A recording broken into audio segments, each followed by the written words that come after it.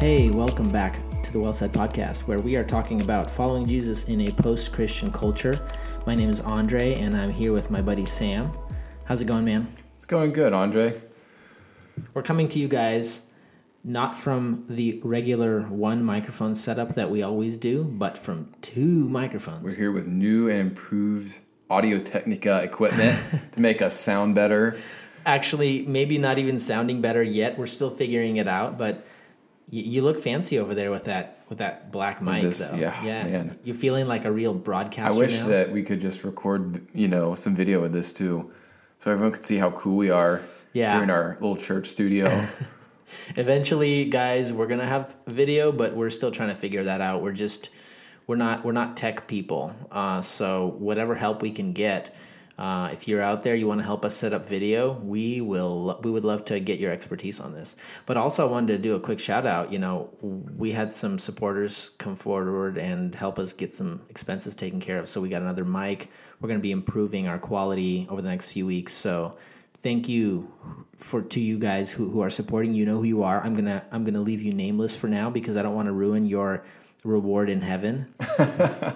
I want you to get the full reward. But if you guys are listening to this feeling like you want to grow in your support, you can always head over to well-said.org. There's a support tab. You can throw in a couple of bucks a month and help us cover the bills on this thing. You've been busy this week, haven't you, Andre? Dude, yeah. Tell us about my it. head is like spinning right now, yeah.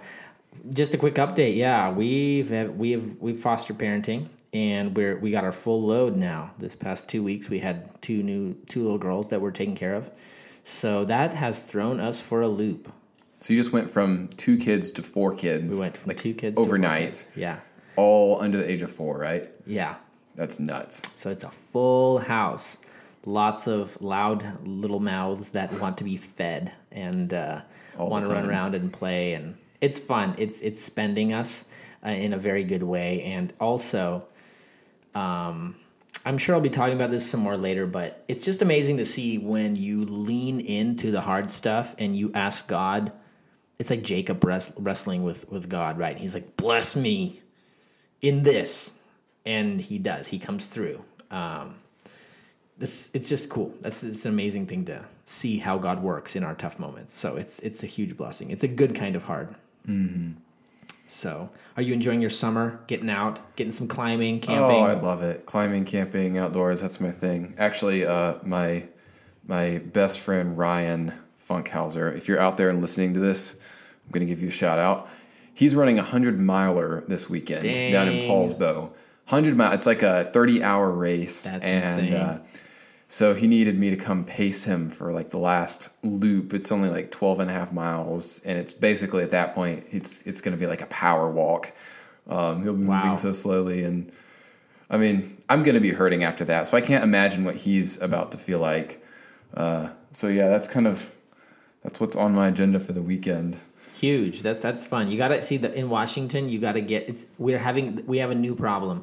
We have a lot of rain in the winter, but now in the latter portion of the summer, now we have wildfires. A lot of smoke. Yeah, so it's like June is your time to get out and get some fresh air before things get bad like again. Middle of July. It's like a month and a half long summer. Rain on one end and smoke on the other. It's pretty sad. It's crazy. So today's topic is super cool. I'm excited to talk about it. What are we talking about today? We're talking about masculinity. Masculinity. Ugh. Yeah, that's kind Those of oppressive males. That's almost a trigger word in our culture today. How dare you say it? Yeah.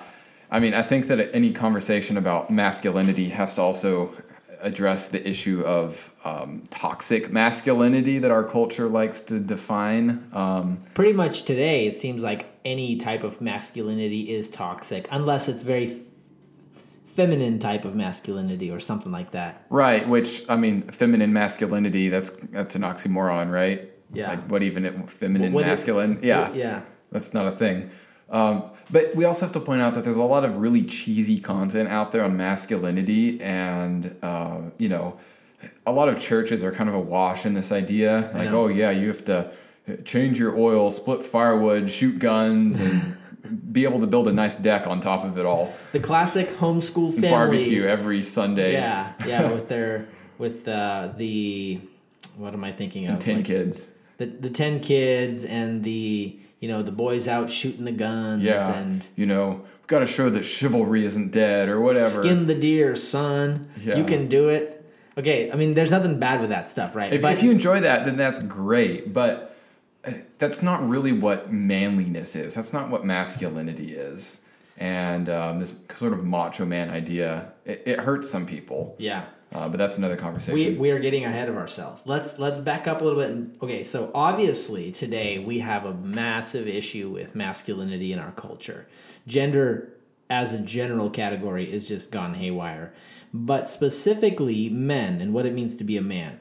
What are some of the strands of issues that we see when we look at our culture with regard to masculinity? What's going on around us? What do we see? Oh, yeah. I mean, there's so much. So going back to that idea of toxic masculinity, some lady writing for the New York Times at one point, she described it pretty broadly as suppressing emotions and not dealing with personal issues and using violence as an indicator of power. Mm-hmm. And I think a lot of our issues can be traced back to that. So, I mean, if you're one of the people like me who kind of rejects the idea that masculinity is inherently toxic, I don't think that's a correct idea. I don't think that's a biblical idea. We can at least give some credibility to the idea that there is such thing as masculinity that is toxic. That's sinful masculinity. Right. Just like there can be sinful femininity as well. Yeah. Women can be gossipy or backstab, and that's not specific to genders. Men can gossip and women can be violent. Right. The point is that there are sinful people, and that is across genders. Yeah, one of the obvious traits of the history of humanity is that most oppression, most abuse has happened physically at the hands of men. Right. And our culture, as we can expect, of course, looks at history, looks at things that happen in our culture today, abuse, that physical, emotional, whatever it may be, and they use that as evidence that masculinity is fundamentally broken and that men need to become less masculine and more feminine. Right. And they this is be softer. You can't be so hard, you have to be more, and it's a compelling idea because it's masked in half-truth.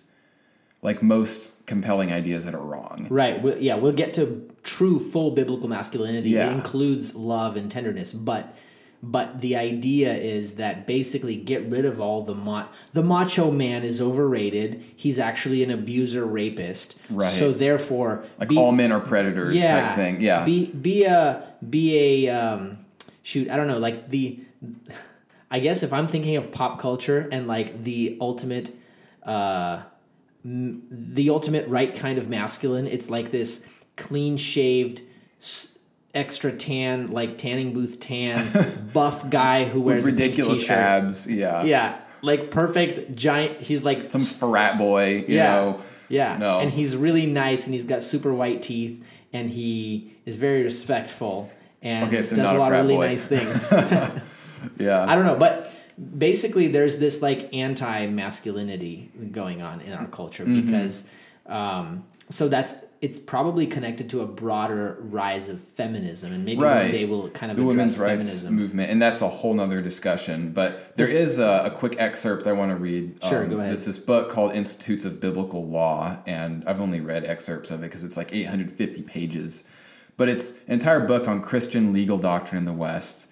And the author writes that, quote, "The tragedy of the women's rights movement was that although it had serious wrongs to correct, it added to the problem. Instead of restoring women to their rightful place of authority beside man, women's rights became feminism.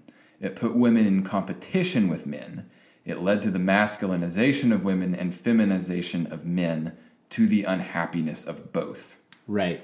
So one of the clear things that we see around us shining through is that as broken human beings try to correct problems in society, when they try to do it with their own truth, they're only correcting it to a new kind of broken, and usually a worse kind of broken than before, right? So the feminist movement essentially wants to make women masculine. Women needs to be strong, dominant, central, leadership oriented, right? And men Right. need to be soft, kind, careful, caring, thoughtful. So it's a swapping. Okay, well, if we hate gender distinctions so much, why is it that we seem like we can't get away from them?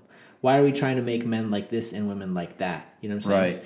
And the interesting thing is that pretty much every single sociological study, secular or not, has shown that men and women in distinct roles in a family lead to a better outcome for the children. Right. You need both. God's picture involves both. I think the other piece here is the idea. So if you don't have a God, if you don't have a truth, then you actually want to get away from any hard distinctions. You want to blur all lines. You know what I'm saying? So there is a rebellion against the colorful variety of God's created order. So, like, God created different kinds of trees and different kinds of bushes and different kinds of birds, right? And different kinds of humans. Mm-hmm. And in particularly with the relationship to gender, men and women are different, and they have different roles in God's plan. And when you say something like that in today's society, it causes people like to cringe almost, right? Because we want to take the beautiful variety of God's created order and flatten it out. So even if you think about like the angelic world, like when you read the Bible,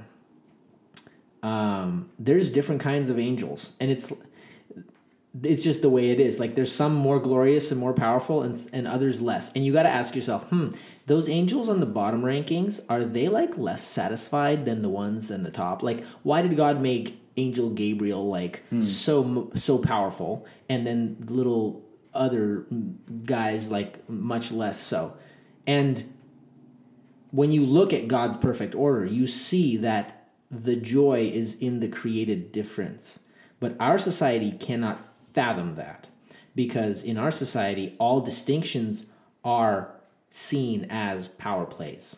Right. It's the oppressor versus the oppressed. Right. If Any you're type the one of who tells hierarchy me is inherently wrong because you're prioritizing one person or one idea above another.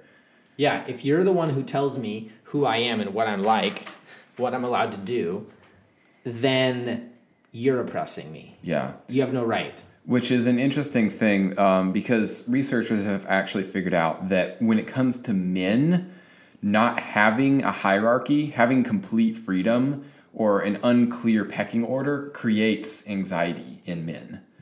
And it increases their testosterone levels and causes them to compete and rush in and try to form some type of order, basically, right, to establish a hierarchy. So that's why, like, the military, has male psychology really down to a T, because they've figured out that chain of command, or the corporate world is another example, causes men to be able to work together. Mm-hmm. Order is an essential part of being masculine. Mm-hmm. You know what's interesting when I'm thinking about all this stuff right now? Like, you look at you have to, as a Christian, you have to just simply, sometimes, when we talk about like sexuality, broken sexuality, you have to look at the world and say, wow, this is broken. Like, you got to name it so that it doesn't impact you as much. And I think when you look at our world, pop culture, movies, music, you have to look at it and say, these people don't know what masculinity is. When you kind of tell yourself that, it creates more of a mental category where you are striving, you are not afraid to be very different from what you see around you, and you are striving for a different truth, Right. But like, you really got to understand that masculinity is so broken in our culture today. And that's actually because God created men to lead a society with a totally decimated, destroyed masculinity is a society that is crumbling, because men are the ones that God created as leaders. Right. So if the ones that are tasked to lead are crushed and heartless and soft, then you're going downhill. Yeah. And, that's known as a matriarchal society. And some people are under the impression that means that means women are ruling the society. But really, a matriarchal society is one in which men have failed to exercise their proper place in society. And this forces women to take on this double role, this double responsibility of providing and caring for their children and themselves, while also defending against the anarchy created by aimless men who don't have anything to do, who have abandoned their duty to their families and have failed morally. And the really sad thing is that if you look at a lot of minority communities, especially in the United States, we've seen that happen. And like, for example, in African American communities, children living with both parents in an intact home, it's only 38.7% that live in an intact home. And those are the communities in which we see a lot of gang violence, gun violence, in these ghettos. And it's an example of men trying to create some sort of order in the form of gangs while the women raise the children. Yeah. So the crazy part about this conversation is that, and this is such a radically countercultural claim, right? Is that if you are a guy listening to this, just because of this one simple fact that you are a guy, you come with pre-built-in responsibilities in the way you relate to the created world around you. So like you're born a guy, that means you've got special responsibilities when you look out onto this world that you cannot escape, even if you're not married, even if you're not this or that. You're a guy. You've got specific things you need to know, specific ways you need to respond to the world around you. Yeah. Men have to be busy to be fulfilled. And that doesn't mean just doing busy work, but you have to have purpose. You have to be building, creating, leading, learning, climbing, moving, something productive for your energy, somewhere productive for it to go. And that's just how God built us. To lead our families, to drive the world forward, and to do something with our energy. Right. So speaking of that then, what are the contours or characteristics of biblical masculinity? So there's an interesting article today on Desiring God. I absolutely loved it. And you guys should all go check it out. We'll probably link it to this episode. One of these observations that this guy makes as he writes this article, he says, if you look at the line of godly men in the Bible, a lot of these guys are kind of challenging. They're not... Yeah, sometimes they do stuff and you're just like, ooh. Crazy stuff. They're not cookie-cutter cultural examples. They're not even your average... The word nice doesn't fit. When you look at Moses, Abraham, the prophets, Isaiah, Jeremiah, the Apostle Paul, when you look at these guys and the way they lived, there was a couple of characteristics, right? So the first thing that jumps to my mind is it seems like the center of this paradox of true biblical masculinity is softness and tenderness at the same time as hardness and power and strength and zeal. You know what I'm saying? So these two characteristics, as fallen creatures, we have a very hard time keeping the two in balance. What does it mean to be a man who is both a servant and a lord, a leader? What does it mean to be both tender and strong? What does it mean to be soft and fierce? Right. Now, that's a huge question, but it comes down to discretion and maturity, right? And understanding that there's a time and a place for everything. And, when you are handling your newborn child, that's obviously the time for tenderness and caring and when you're raising them. And then there are other times in which we have to, lay down the gauntlet in culture, for example. I mean, today, I can't think of a more relevant example than the extreme moral confusion that we face in our culture.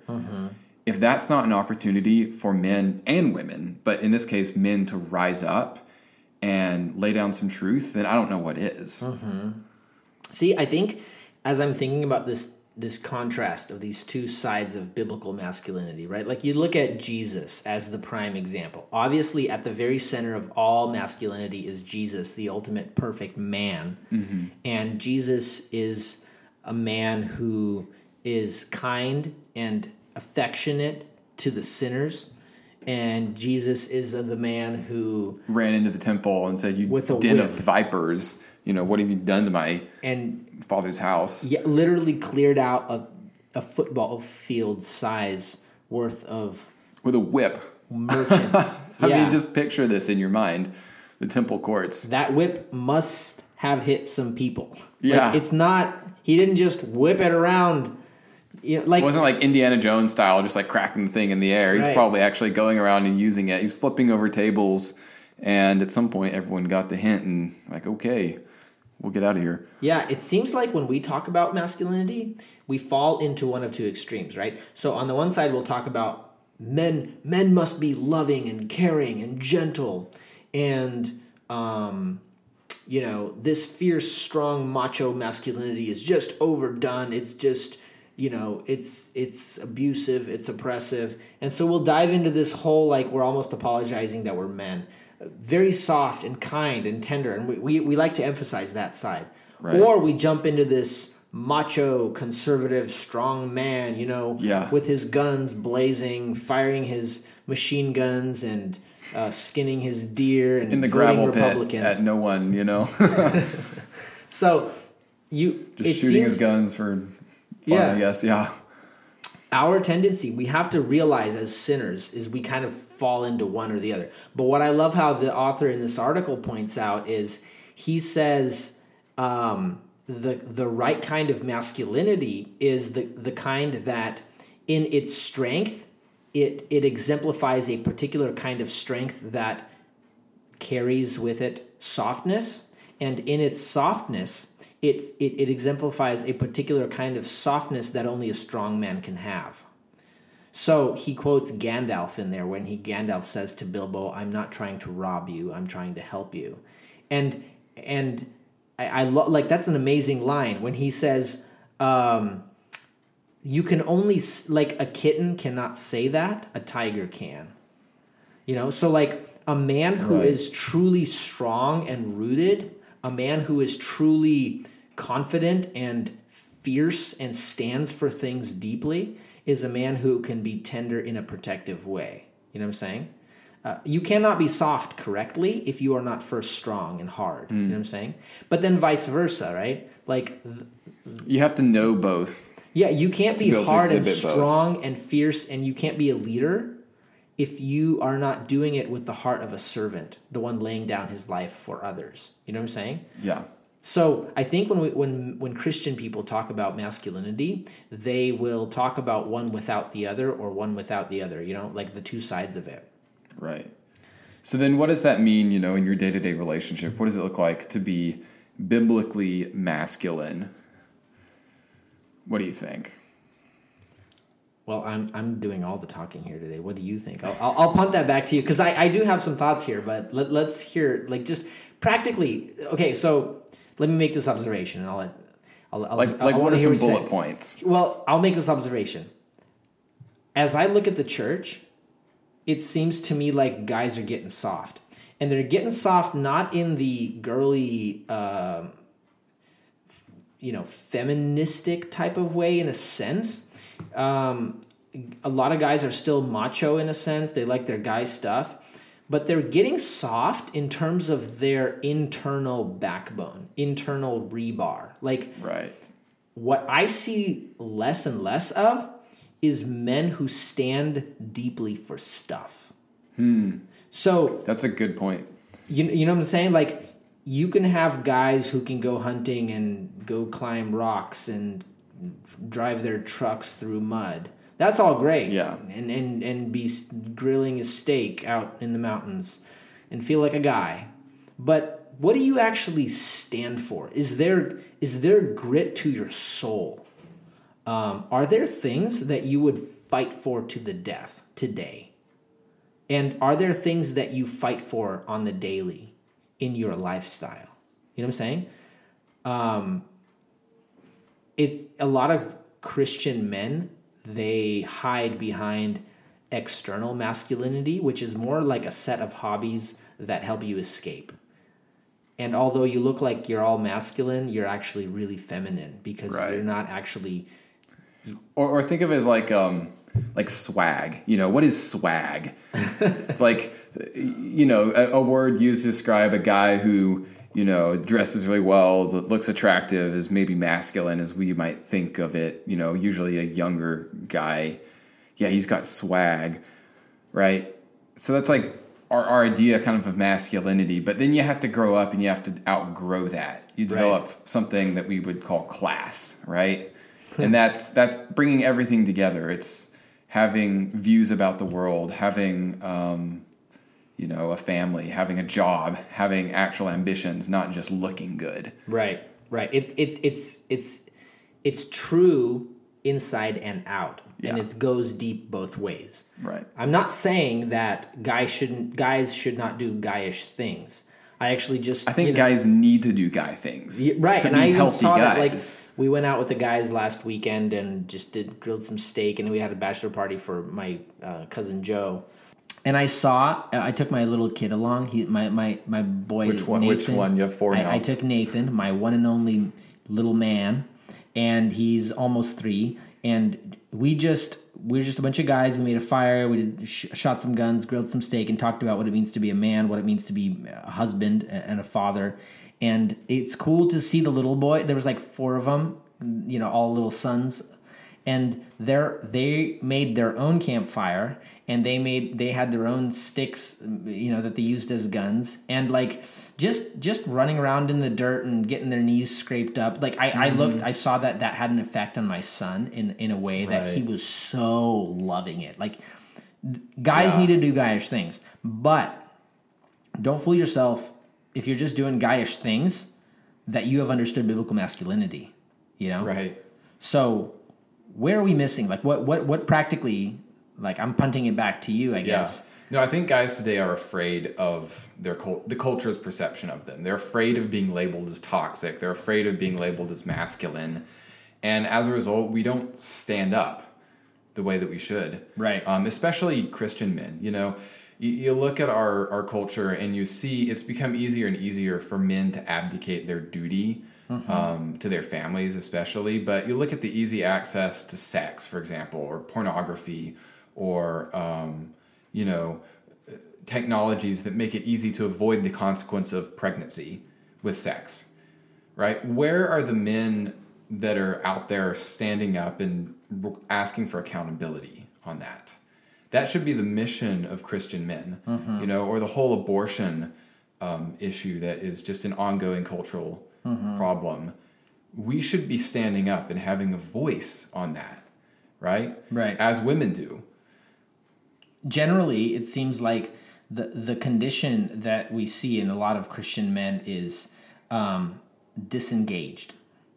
And the disengaged man is the one that's abdicated. You can have a soldier who's wearing all the gear, right, running around with his sword and his spear, right? Yeah. But if he's running from the battlefield, he is not a soldier. Just because you're wearing the stuff doesn't mean you're deserting. Right. The question is, are you on the battlefields of spiritual warfare around you? Are you on the battlefields around you that are impacting people's souls, your community, your society? Your church? Do you lay down your life for people around you? And do you live a lifestyle that is marked by that? Mm-hmm. So I think the other piece to this whole thing, we can discuss and describe it, but the question is, where do you get the spark? Because it seems to me that when you look at the men of the Bible, the unsafe men of the Bible, and again, also another quick line from that article is, how the beaver in Narnia describes Aslan when Lucy says, "Oh my gosh, he's a lion. Aslan's a lion. Oh, he's not a tame lion." Yeah, so she's like, "Oh my goodness, is he safe?" And the beaver said, "Who said anything about safe? Yeah. He's a lion, but he's good.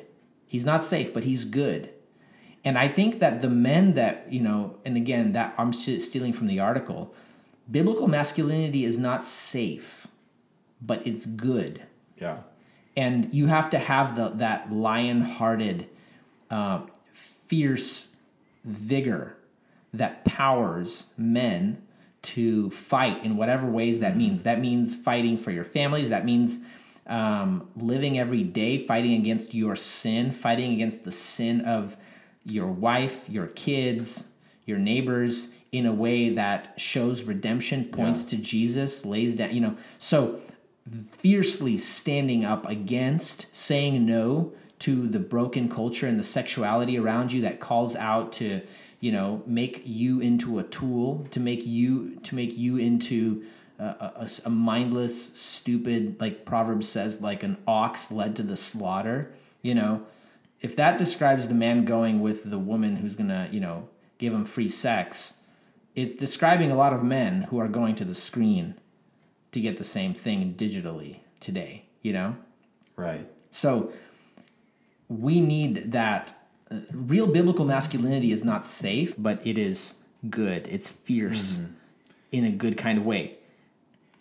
And another thing to think about in this is that sometimes your greatest weaknesses that you see, often expressed through sin, can be your greatest strengths when you ask God to use them for his glory. And what I'm talking about is, so personally, for example, for the longest time, I had the biggest issue with just arguing about stupid things with, my family, my siblings, parents, whatever. And, arguing for no reason whatsoever. And then I realized that, if I have the gift of words, if I have the gift of being able to analyze what someone else says and rip it apart, there's got to be a use for that, right? And, I realized that you can go into our culture today and you can analyze and you can write and you can be a light through that way and take what would otherwise be a very destructive force within your family and use it for God's glory. Mm-hmm. Right. It's how you channel this stuff. And so when I'm thinking about this whole picture, there's a few components here. You got to have the characteristics of biblical manhood, which is, the meek and fierce, tough and tender, leaders and servants, not safe but good. We need this dichotomous, paradoxical, true lion-like, Aslan-like masculinity, Jesus-like masculinity. But the thing, you can know all about it but not have it. Yeah. What you really require is the spark, the fire from within that's going to make you get up and move and live. Mm-hmm. And I think that piece comes from the glory of God. Right. And the experiences that he gives you. Yeah. Because, one of the biggest things I think you can do to get that spark is to read good books about important things that make you think. Mm-hmm. But specifically that exemplify the power of God's glory in the men of history and in the men of Scripture. It's like the glory of God has to descend and fill the temple, right? In the Old Testament imagery sense. And men cannot be men without the glory of God filling them. There's like one of my favorite, really cool scene in Thor Ragnarok, right? When he... Is it really the Well Said podcast without an Avengers analogy? Of course not. It can't be. We can't do anything without mentioning like Marvel or Lord of the Rings or Narnia. But Thor is one of my favorites. When we're talking about masculinity, I'm excited to watch Thor with my son when he's older. Because the story of Thor, the first Thor movie, is all about this. He was this macho, powerful king who got demoted and got his powers taken away, and he had to learn to realize that all of his power is to serve others. That's when he got his power back. That idea is really true. It's purely true. And what I love in I think it's the third Thor movie, there's a scene when he realizes that his power is not in the hammer, that it's actually, he doesn't need the hammer. It was just a tool. Oh, right. And he's like, there's lightning coming from his eyes, and he's like descending down. That image, when I'm thinking of men who are truly biblically masculine men. I am not talking about soft, tender, nice guys. I'm talking about guys with lightning in their eyes. Men who look at the world and see the drama of redemption unfolding, and who are eager to strap on their swords and dive into the heat of the battle, to proclaim the kingdom of God, to expose sin, to expose the brokenness of society, to proclaim the truth and Christ and his way. You know what I'm saying? That zeal of the glory of God is the only thing that can power you in your masculinity. And if you're a guy who's sitting on your butt, if you're a guy who lives for himself, you need to be filled with the glory of God. You need to meet Jesus again, in a sense. You need to look at the Bible and look at the God of the Bible, who is not safe, and he has made you a man. He has made you as a head in his creation. He has made you a warrior. You know what I'm saying? Yeah. Well, thank you guys so much again for staying with us, for listening to us. And we love to hear what you think. So send us your thoughts, comments, feedback, follow-up questions. We're working on some new avenues to get this content to you guys, working on video and all this stuff. So some cool stuff coming up for you guys to keep an eye out. In the meantime, share it on social media. Maybe you know someone who has an issue with their parents who would like to hear this, or they know somebody. Yeah, check us out. We're everywhere, Instagram, Facebook. If you want to support the show, we've just recently created a support page on patreon.com, and you can see the little support button on well-said.org if you check it out. Thanks so much for listening, and we'll talk to you guys in a couple of weeks.